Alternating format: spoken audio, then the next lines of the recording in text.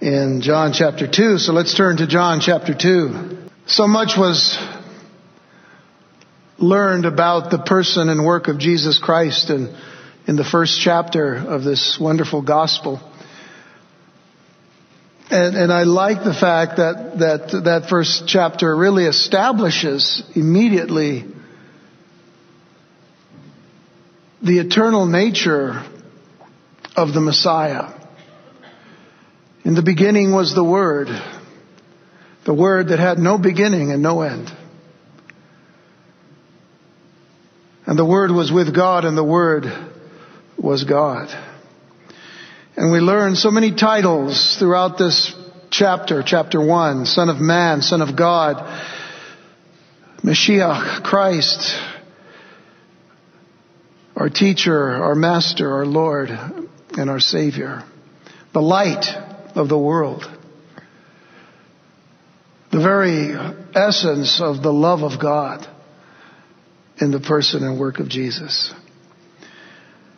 And then as he began his public ministry, at least from John's perspective, and you have to remember now that John is writing this from a totally different perspective than Matthew, Mark, and Luke. We're told a little bit about the baptism, but not with the words of baptism, but actually the words at baptism. Because John the Baptist is introduced to us, who gives testimony of what he heard from God the Father about his own Son. This is my beloved Son in whom I'm well pleased. And we know from the other Gospels that was about Jesus. And so, after all of this took place, Jesus began to bring together his disciples. We learn that as he takes hold of men like Peter and Andrew, Philip and Nathaniel, John, the writer of the gospel, as well as his brother James. These are probably the 6 disciples so far. And we'll see how this particular account lets us know that not all the disciples are yet the 12 together. So it's early on still in the ministry of Jesus. We were given a little chronology, as I mentioned a couple of weeks ago, in bringing us to this particular chapter. Certain days are mentioned. The first day, the second day, the third day.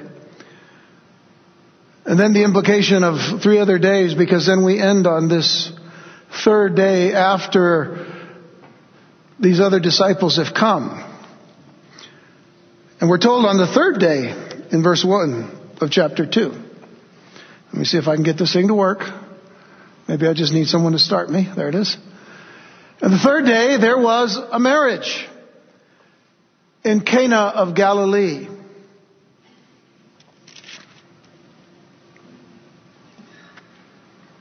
And the mother of Jesus was there. I'm not having...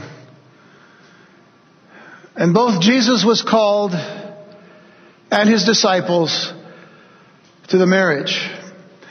And again, I want to point out that it says, and his disciples, at this point it doesn't say the 12. Many times later on in the Gospels, we see them mentioned as the 12, but not here. I'm not very happy with the fact that I'm not controlling this. I'm not. Okay, see, it works sometimes and it doesn't work. Can you take me back a slide? No? Back. Help me, please. I don't know if it's the battery or what. Well, if that's where we're going to stand, then let's stand right there, because that's really the next slide. You can forget the picture of the 6 big water pots, okay? There they are. Forget that. By the way, those are 6 water pots. Those aren't bowling pins. Just want to let you know. Okay. So as we press on now into the second chapter of John's Gospel, it is essential that we recall a couple of key points. Because at the onset of our study of John's Gospel, I mentioned that John builds his gospel around 7 miracles and 7 I am statements of Jesus. I want to make one small modification to this. In mentioning 7 miracles, this was based on the King James Version's use of the word miracle when considering what is in fact 7 signs. Because the word that is used for those 7 signs is the word semeion. Now they are miracles, by the way, but John uses the word semeion, which is the word for sign. Now let me explain. There are 3 words that are used in the New Testament to describe what we call miracles. In other words, what we would consider as evidence of the supernatural. The Apostle Peter, in fact, used all 3 words on the day of Pentecost when he reminded his Jewish brethren of the amazing and wonderful ministry of Jesus. You men of Israel, I'm a little upset at this little thing here, it's not working. You men of Israel, hear these words. Now remember, this is Peter preaching at the temple. You men of Israel, hear these words. Jesus of Nazareth, a man approved of God among you by miracles and wonders and signs, which God did by him in the midst of you, as you yourselves also know. Now notice he uses all 3 words. Miracles, wonders, and signs. Now miracles is the word in the Greek dunamis or dunamis. Most of us know the word dunamis from Acts chapter 1 verse 8, where it tells us, but you shall receive power when the Holy Spirit shall come upon you. The word power is the word dunamis in the Greek. We get the word dynamic or dynamite and other words of that nature. But dunamis just means powers or mighty works. So whenever we see the word miracles, sometimes it is referring to the powers, just the miracles themselves. And I'll explain that again in just a moment. Oh, why am I even messing with this thing? Why? Okay, now let me try it, okay? Because I think we're fighting. No, nothing's happening. We don't have any batteries for this thing, do we? I'm really kind of throws us off here. Now, go ahead and just help me here, okay? Please. All right, we already did that one. Let's go to the next one. Wonders. All right, wonders. You have to press it one more time, because then you get the little word coming up. There it is. No, don't go on. You got to help me here. One at a time. Teras. Okay, teras. Now that's wonder means wonder. Okay. It is used once by John in John 4:48. You see a miracle, and what do? Wow! That's the wonder part of it. And then there's signs. And there's semeion, a sign. So, here's what we have to understand about the Gospel of John. This word, semeion, is used by John 17 times in the Gospel. 17 times in the Gospel, but translated in the King James Version 13 of those times. Now, it is important to understand the difference between these 3 words. For example, the word dunamis is also used to describe what we know as the gift of miracles. The gift of miracles. 1 Corinthians chapter 12 verse 10 says, to another, the working of miracles. So this is where Paul is describing what the gifts are in the church. And so he says to another, because that means before this there were others mentioned. To another, the working of miracles. I just want to point that one out. The working of miracles. The word miracles there is the word dunamis or dunamis. If you go down to verse 28, it tells us that God has set some in the church. First apostles, secondarily prophets, thirdly teachers. After that, miracles. And there again is the word dunamis. Interesting that is a gift. A gift of miracles, and then gifts of healings, helps, and so on. And there are other words for healings, helps, government. So miracles then is a gift that is often used. Somebody may have the gift of miracles, the gift of that power. God is using it. It's God's power, it's God's miracle, it's God's work, but it is through a person in the church. We have to also understand that the three Greek words, dunamis, teras, and semeion, are also used to describe the satanic powers and signs and lying wonders of the Antichrist. In one verse, 2 Thessalonians 2, verse 9, it says, even him, speaking of the Antichrist, whose coming is after the working of Satan with all power, dunamis, and signs, semeion, and lying wonders, terra. Now, here's the thing. During the time of the Antichrist, the people are going to see this power kind of working. They're going to see signs, which is the significance of that power. I'll explain that in a minute because I want to get that to the definition of the word signs. And then the lying wonders. Notice, it's not just wonders, wow, but they're lying wonders. Everybody's saying wow to things that are really not good. It's deceitful. We could even call it, in essence, if we study, when we do study about this Antichrist and the things that he does, lying wonders is just false wonders. And therefore, it's like sleight of hand, as it were. It's just not his power. Now, the reason I bring this up is for us to see the distinctions between the three words. So, for example, the word powers indicates the manifestation of obvious or apparent power. In other words, it's the miracle itself, or it's the power itself being used. Secondly, the word wonder emphasizes the effect produced on those who witness the mighty work. In other words, they see the work and they are drawn to then the power or the miracle. And the word signs now underscores the value of significance of the mighty work. What is the value of the power? What is the value of the miracle? With these things in mind, I want you to consider that of all the miracles produced, fashioned, and formed by the Lord Jesus, John records only 8. And all of them are called signs.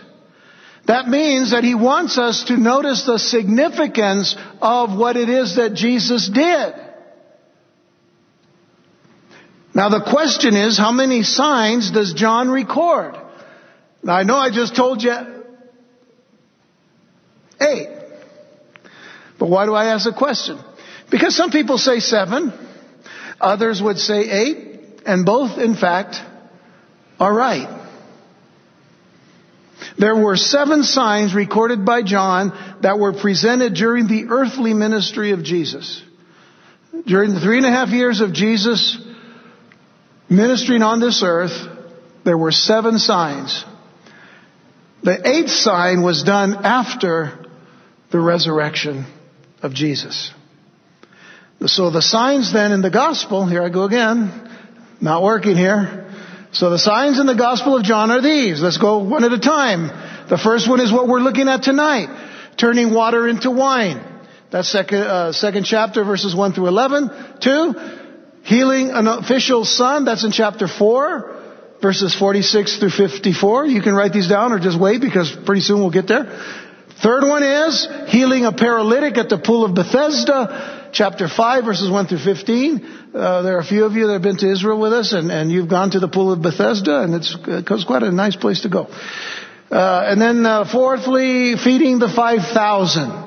That's in chapter 6, verses 1 through 4. Now this is a very important one because this is recorded in all the Gospels. This one sign, or miracle as it were, was recorded by all, Matthew, Mark, Luke, and John.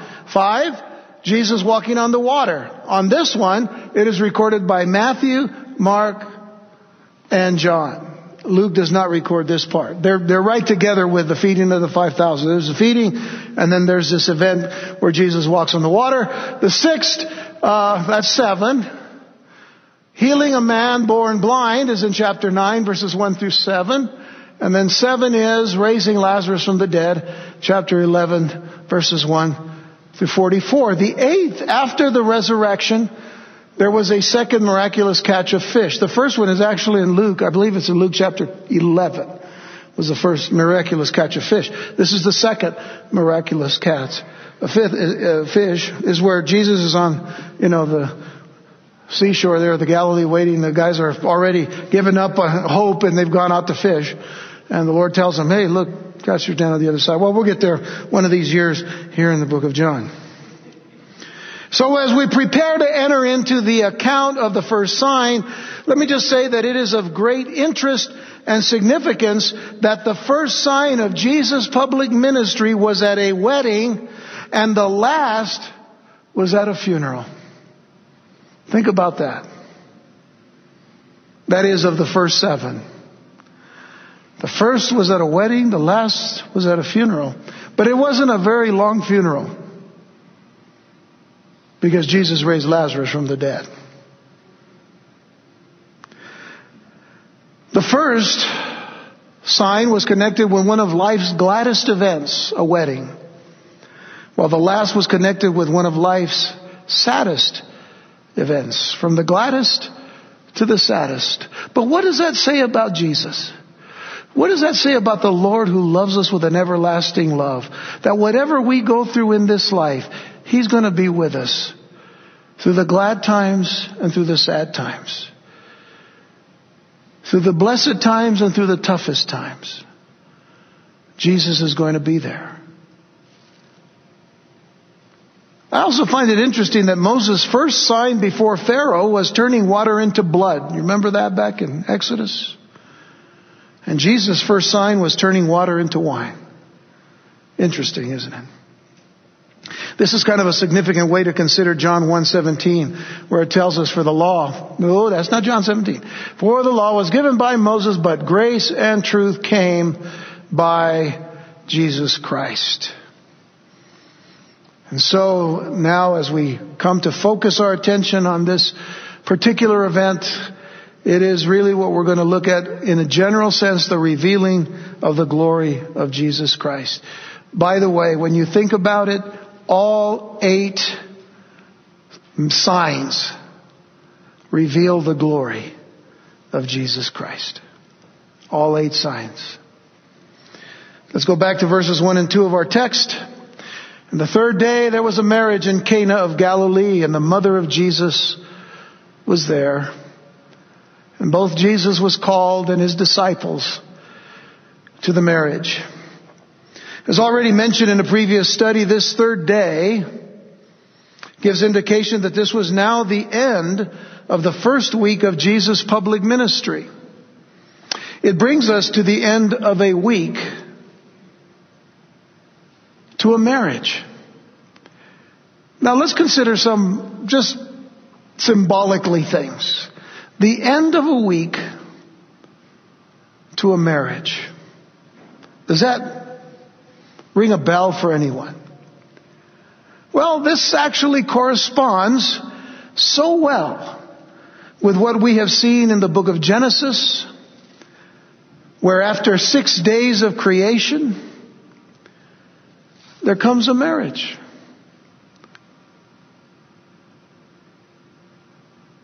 Adam, created by God, is put to sleep. And the Lord takes a rib from his side. And from chapter 1 to chapter 2, we go from the 6 days of creation to a marriage that God blessed. So if this is the case, then John is wanting us to compare and to contrast the first week of Jesus' ministry with the last week of his ministry. Because his last week begins in John 12 verse 1. It says, "And Jesus 6 days before the Passover came to Bethany." 6 days before. That's indicating to us this is now the last week of Jesus. And in the last week there comes a death. But not for long.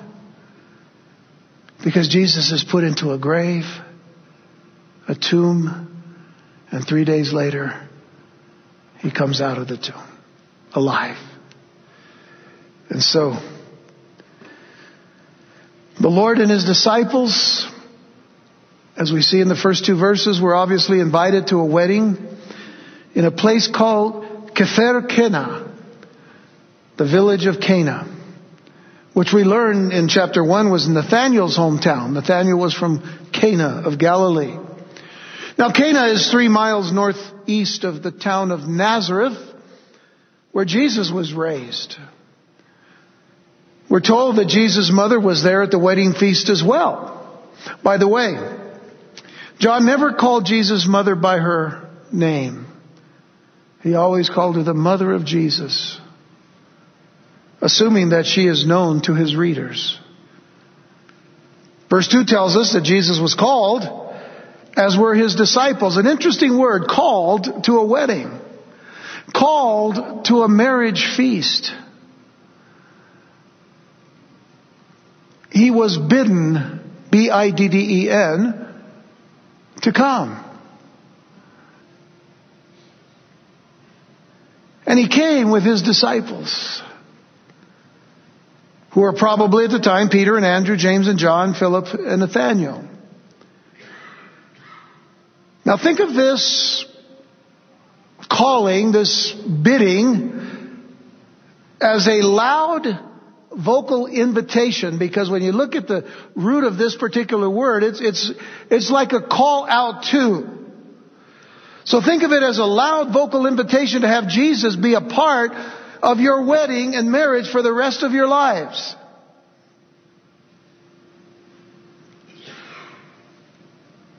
I mean, that's quite an invitation, isn't it? You know, when people plan weddings and they sit down and they start compiling a list of how many people they want to come and who they want to come and have, be a part of this thing. And, around El Paso, if you know anything about our culture and everything, a lot of people invite themselves to wedding feasts and wedding parties. There's always the crashers, a lot of wedding crashers.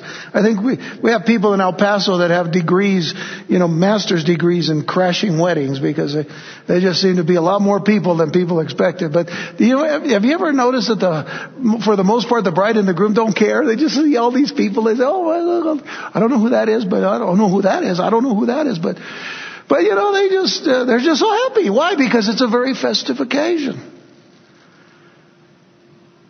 And to have Jesus be a part of your wedding, that's really the most important part of it of all, isn't it?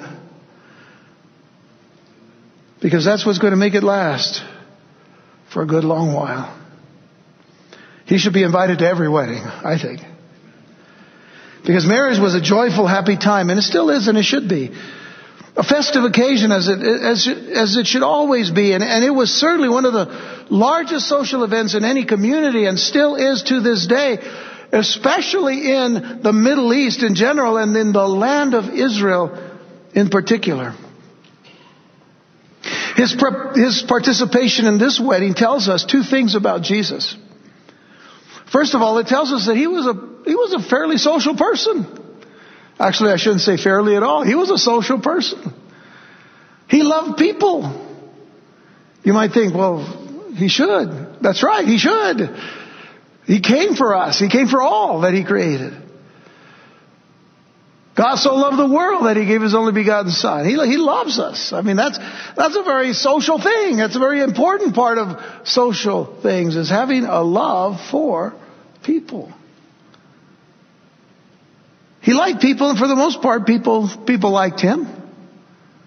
A lot of people followed him.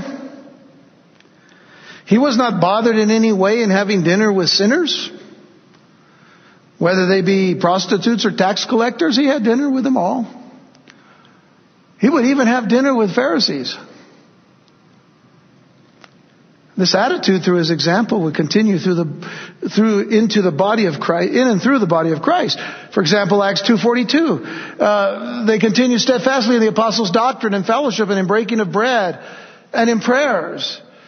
And then Paul teaches us in Romans chapter 12, verse 13, he says, distributing to the necessity of the saints, distributing to the necessity of the saints, given to hospitality. We're all called to have this kind of heart, like Jesus, of being able to help where help is needed and give hospitality, welcome people, was something that Jesus taught his disciples. And then tells us that it's one of the gifts of the Spirit. Titus 1 verse 8, Paul tells Titus there, we're to be a lover of hospitality. This is actually speaking of elders. Elders that have a love of hospitality, a love of good men, sober, just, holy, temperate. You're going to be a leader in the church. You have to love people. And you have to welcome them, and you have to love them, and you have to be with them. Secondly, Jesus honored marriage. This is the other thing that we see that is very important about Jesus. He actually honored marriage, didn't he? Honored the right and proper marriage because of his word that he established through the power of his Holy Spirit. Am I on now? No.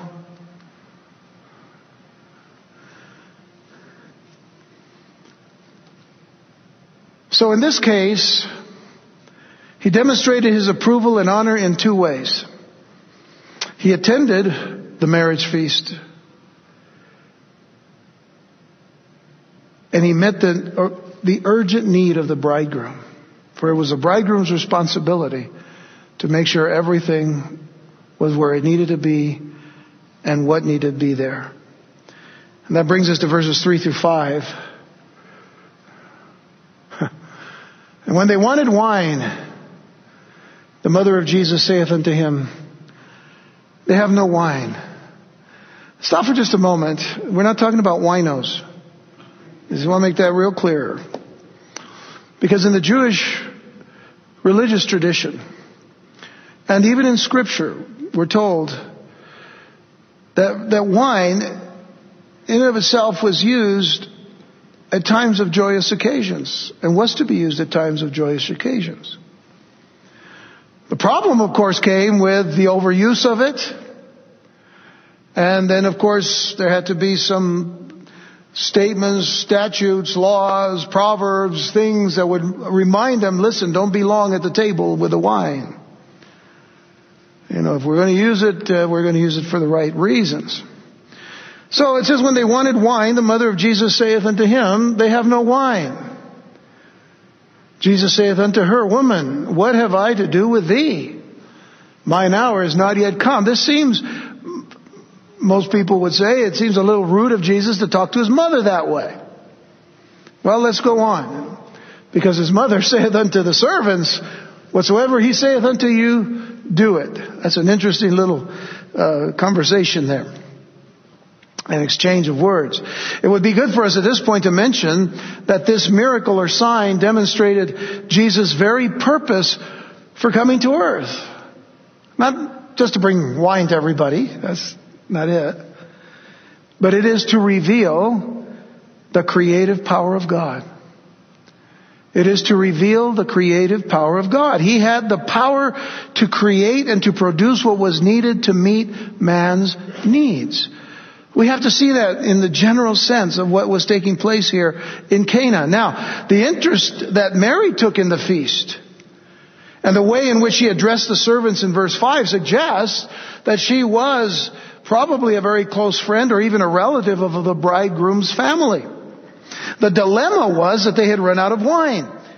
Now, listen to this. Nothing could be more devastating and embarrassing at a Middle Eastern wedding as running out of food and drink at a public occasion.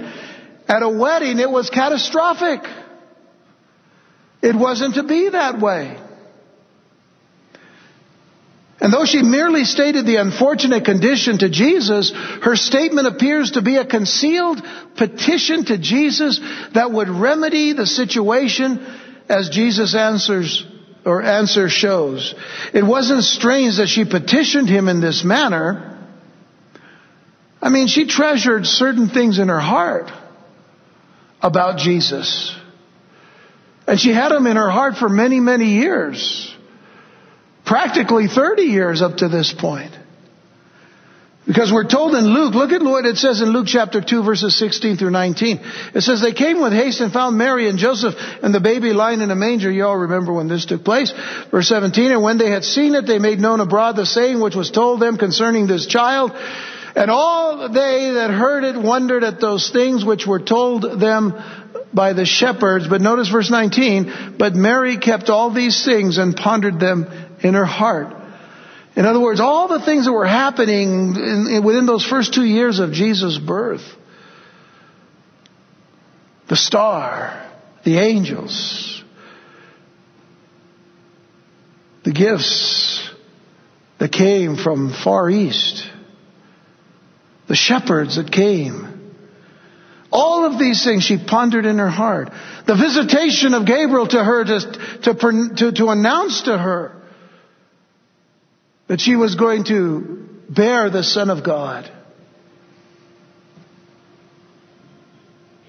And then in verse 51, he went down with them and came to Nazareth.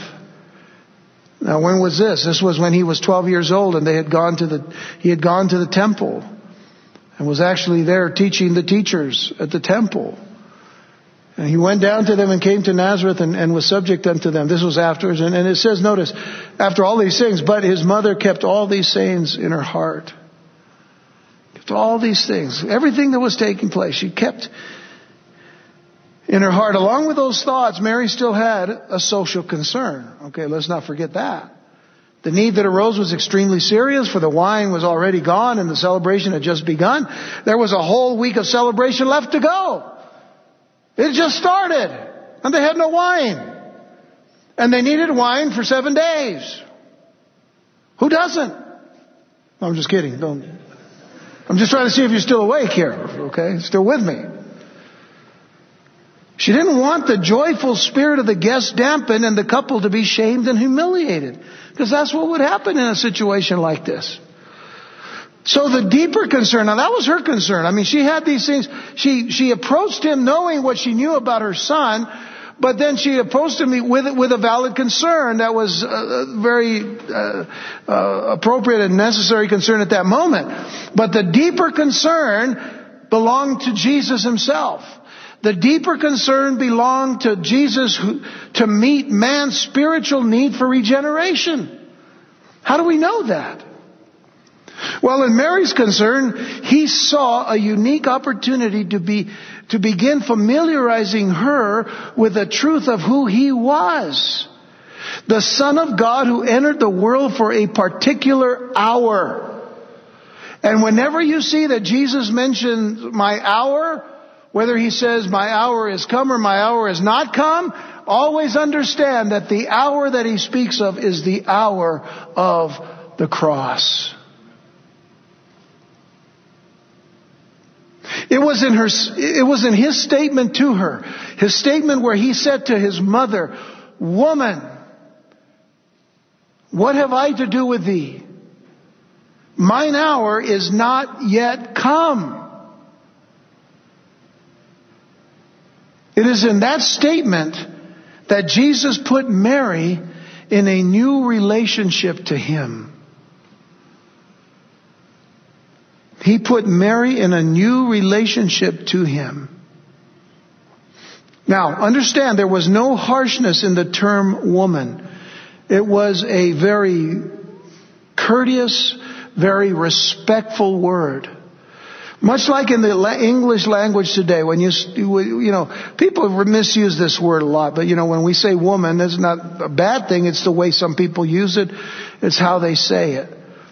The most appropriate word to talk of someone in a very respectful way is to call someone a lady. That's the general term of a female, a lady. And there's a difference between a lady and a woman. A woman, of course, is just a woman in what she is as far as her gender is concerned. But a lady is one, it's a term of respect. So that is kind of what is being said here. Well, not kind of. That's exactly what Jesus is saying. He's calling her in a very courteous and respectful way, woman. But the emphasis of this phrase has this meaning. And so I just want to encapsulate it in this statement.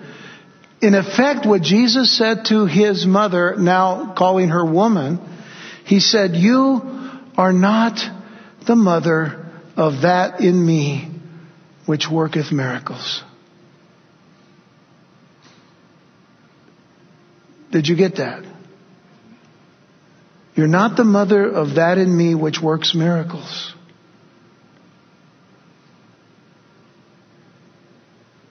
To that extent, the "what have I to do with thee" phrase is a mild rebuke of sorts. It is saying to her with the most sincere courtesy and respect, please leave me to act as I please. Leave me to act as I please. In other words, and this is where you have to see the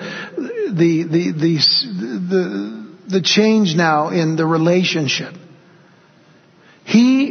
Jesus Christ, the Messiah, is independent of all human relationships in the exercise of his messiahship.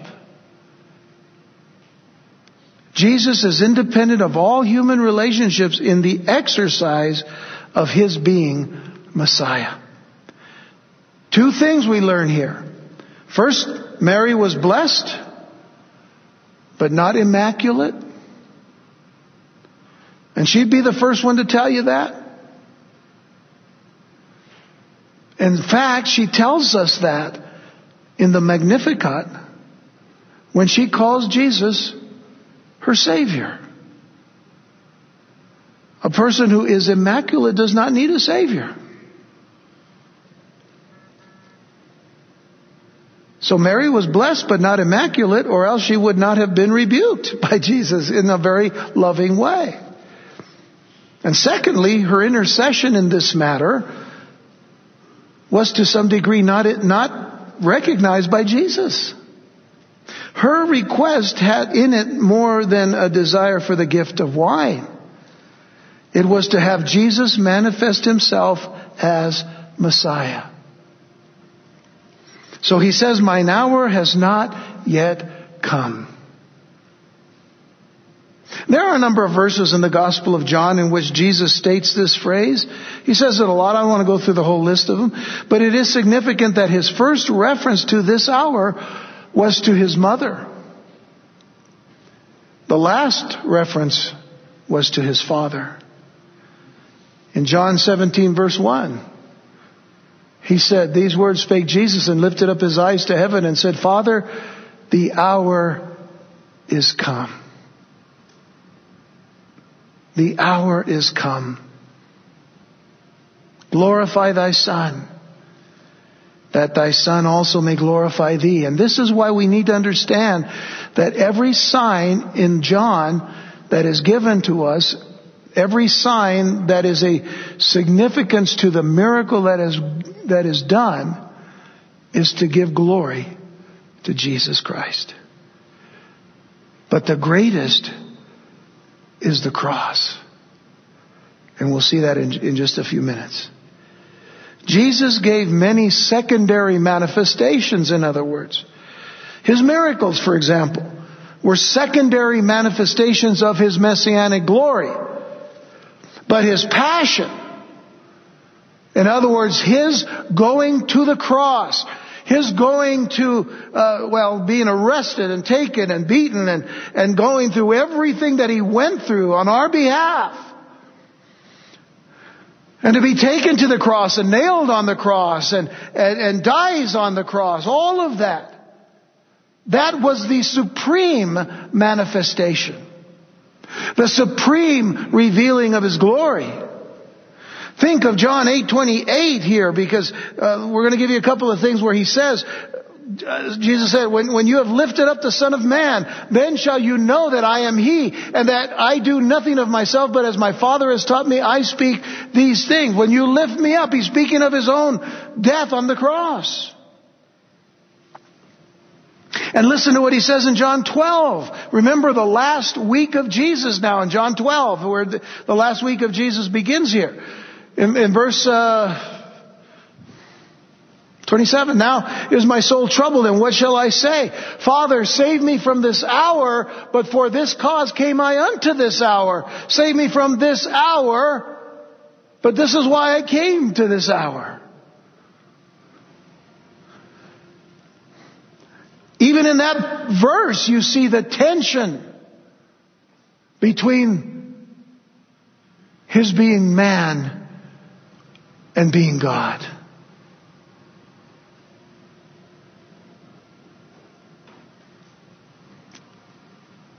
And so getting back to Cana and the wedding feast and the need that they had, what does Mary do? All that Mary could do was to turn to the servants and to us. It was to turn the servants and us away from herself. Now listen carefully. I mean what I say here. All that Mary could do was to turn the servants and us away from herself to her blessed Son, Jesus Christ. And what does she say? Whatsoever He saith unto you, do it.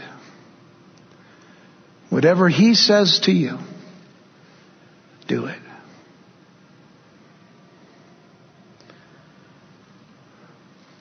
And so in verse 6 it says, there were set there 6 water pots of stone, after the manner of the purifying of the Jews, containing 2 or 3 firkins apiece. I tell you, I'm falling in love with that word firkins. A firkin, by the way, is about 10 gallons. And so what you have here, 2 or 3 firkins apiece, would be 20 or 30 gallons each in a stone water pot. These were big, and they were very, very heavy duty stone things. Okay, verse 7.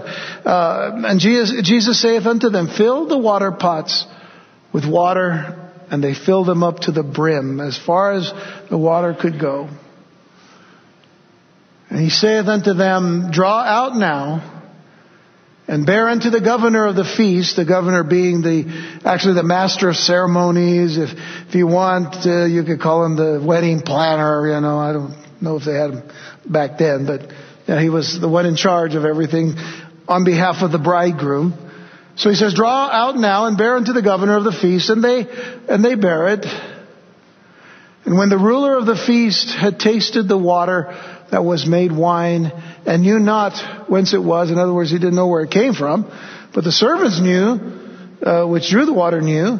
The governor of the feast called the bridegroom, and saith unto him, every man at the beginning does set forth good wine. And when men have well drunk, then that which is worse. But thou hast kept the good wine until now. In other words, they would put out good wine at the beginning, and then, when everybody's getting a little bit too festive and all, they bring out, the cheaper wine, the lower grade stuff. And this guy says, wait a minute now, we ran out the first day, and now we're getting the best stuff here at the end. The best at the end. Verse 11. It says, this beginning of miracles did Jesus in Cana of Galilee, the beginning of signs, and manifested forth His glory, and His disciples believed on Him. So there came this revealing of the creative power of Christ. The 6 water pots. The revealing. Okay. The 6 water pots were used both for drinking water and for the purifying and cleansing of the Jews, that is, the ceremonial and religious cleansing of the hands and utensils, goes on even to this day. When you go to certain hotels where, people go to Israel and stay, they have certain places that are just for the Jews to go and wash up. It's a ceremonial area, It's very special for them, and it's amazing, just wonderful to see how they do that. But the 6 water pots here, again, were used for not only drinking, but also the purifying and cleansing of their hands, their utensils. And when a Jew saw the water pots, he knew that they were both for satisfying his thirst and for religious cleansing. So Jesus used the water pots to show that he had the power to purify, the power to cleanse, and the power to satisfy men, and to create and produce whatever was necessary to cleanse and to satisfy men. And what's interesting about that is, what did he turn the water into? He turned it into wine. What was the wine supposed to be a symbol of? What would it then become the symbol of? It would become the symbol of the blood of Jesus Christ. And we read in Revelation chapter 1 verse 5 from Jesus Christ, who is the faithful witness and the first begotten of the dead and the prince of the kings of the earth, unto him that loved us and washed us from our sins in his own blood. This is what Jesus was concerned about. This was the deeper concern of Jesus. That when he would begin to show forth his glory, the glory was going to be that which would cover every reason why Jesus came. Not just to meet certain social needs, but to meet the greatest need of the heart. The sinful heart. The impure heart. The lost heart. Paul says in Titus 3 verse 5, not by works of righteousness which we have done, but according to his mercy he saved us by the washing of regeneration and renewing of the Holy Ghost. The washing of regeneration. What Jesus did, he always did to bring us to that focus, to bring us to that point, to bring us to that central and key element of the Christian life. And something that I really came to appreciate in reading this passage and in studying this passage was that Jesus, in fact, and always saves the best for last. The fact of the matter is, he is the best.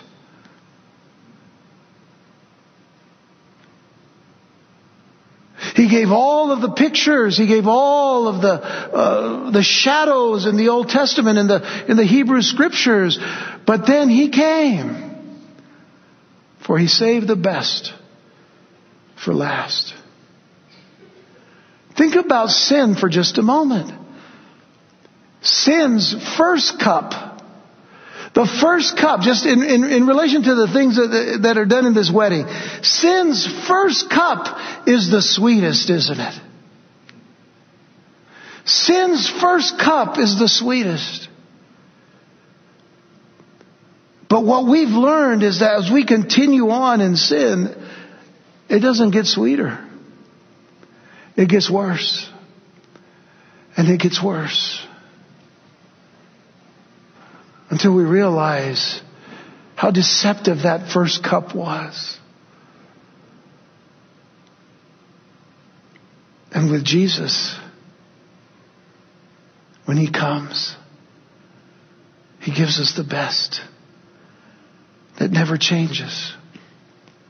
It would never grow bad.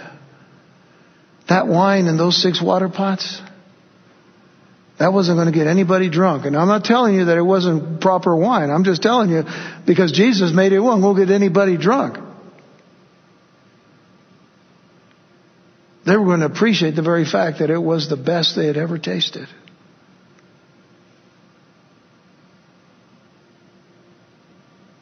You see, sin's first cup is always the sweetest, but with God, that which follows is much superior.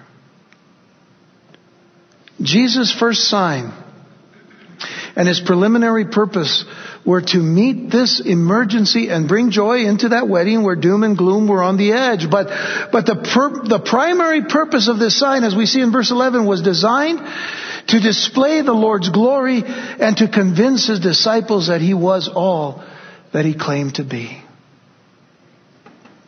But the new wine symbolized a new creation, rich and full of glory. The glory as of the only begotten of the Father, full of grace and truth. This has been a study of comparison and contrast. But it's one that brings us to realize that it's all about the glory of the Messiah.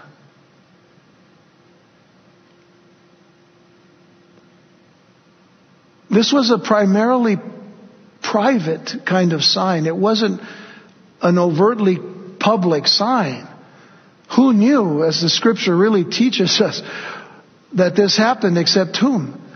Well, Mary knew, the disciples knew, and the servants knew. The bridegroom didn't know. The governor didn't know. And so it was a focused sign for the mother and the disciples. Jesus was now going to reveal himself as the Messiah in his way and in his time. And then we're told in John 12, we're going to close with this. We're going to actually start here next time. After this, he went down to Capernaum, he and his mother and his brethren and his disciples. And they continued there not many days. And we'll start there for the next section. And so,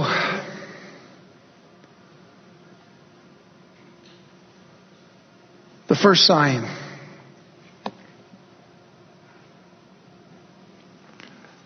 The glory of Christ revealed in his creative power to change water into wine and to point us to what he came to do. Is to die for our sins, to shed his blood, to forgive us of our sins, and to cleanse us from all unrighteousness. To love us with an everlasting love. And to draw us to his heart, to love him and to serve him. Shall we pray? Father, our thanks to you for this day and for another opportunity, Lord, to serve you, to learn of you, to grow more and more into the very likeness of Jesus. We ask, Lord, that you would allow us the opportunity to meditate upon this passage, to be encouraged by the things that we can learn from it. To realize, Lord, that there's nothing too hard for you for our lives. When we face troubles or trials, or when we face shame, when we face catastrophic events. There may be more in the horizon for us, Lord, but we realize, Lord, that we're never alone because you're with us. We thank you. We thank you for your love in that respect. We thank you for teaching us, Lord God, that you are patient and kind. And that even as you with your mother, with Mary, you spoke such gentle words to make a point that your hour is what you came to focus upon for us. So Lord, we thank you and we bless you for the privilege of coming to your throne this evening Continue, Lord, to do your work in us in every place and aspect of our life. We ask in Jesus' name. Amen and amen. Shall we stand? The Lord bless you and keep you. The Lord make his face to shine upon you and be gracious unto you. The Lord lift up his countenance upon you and give you peace. Have a good evening. Have a wonderful, wonderful evening. Please continue to pray for the ladies as they are in retreat right now, and they'll be making their way home tomorrow.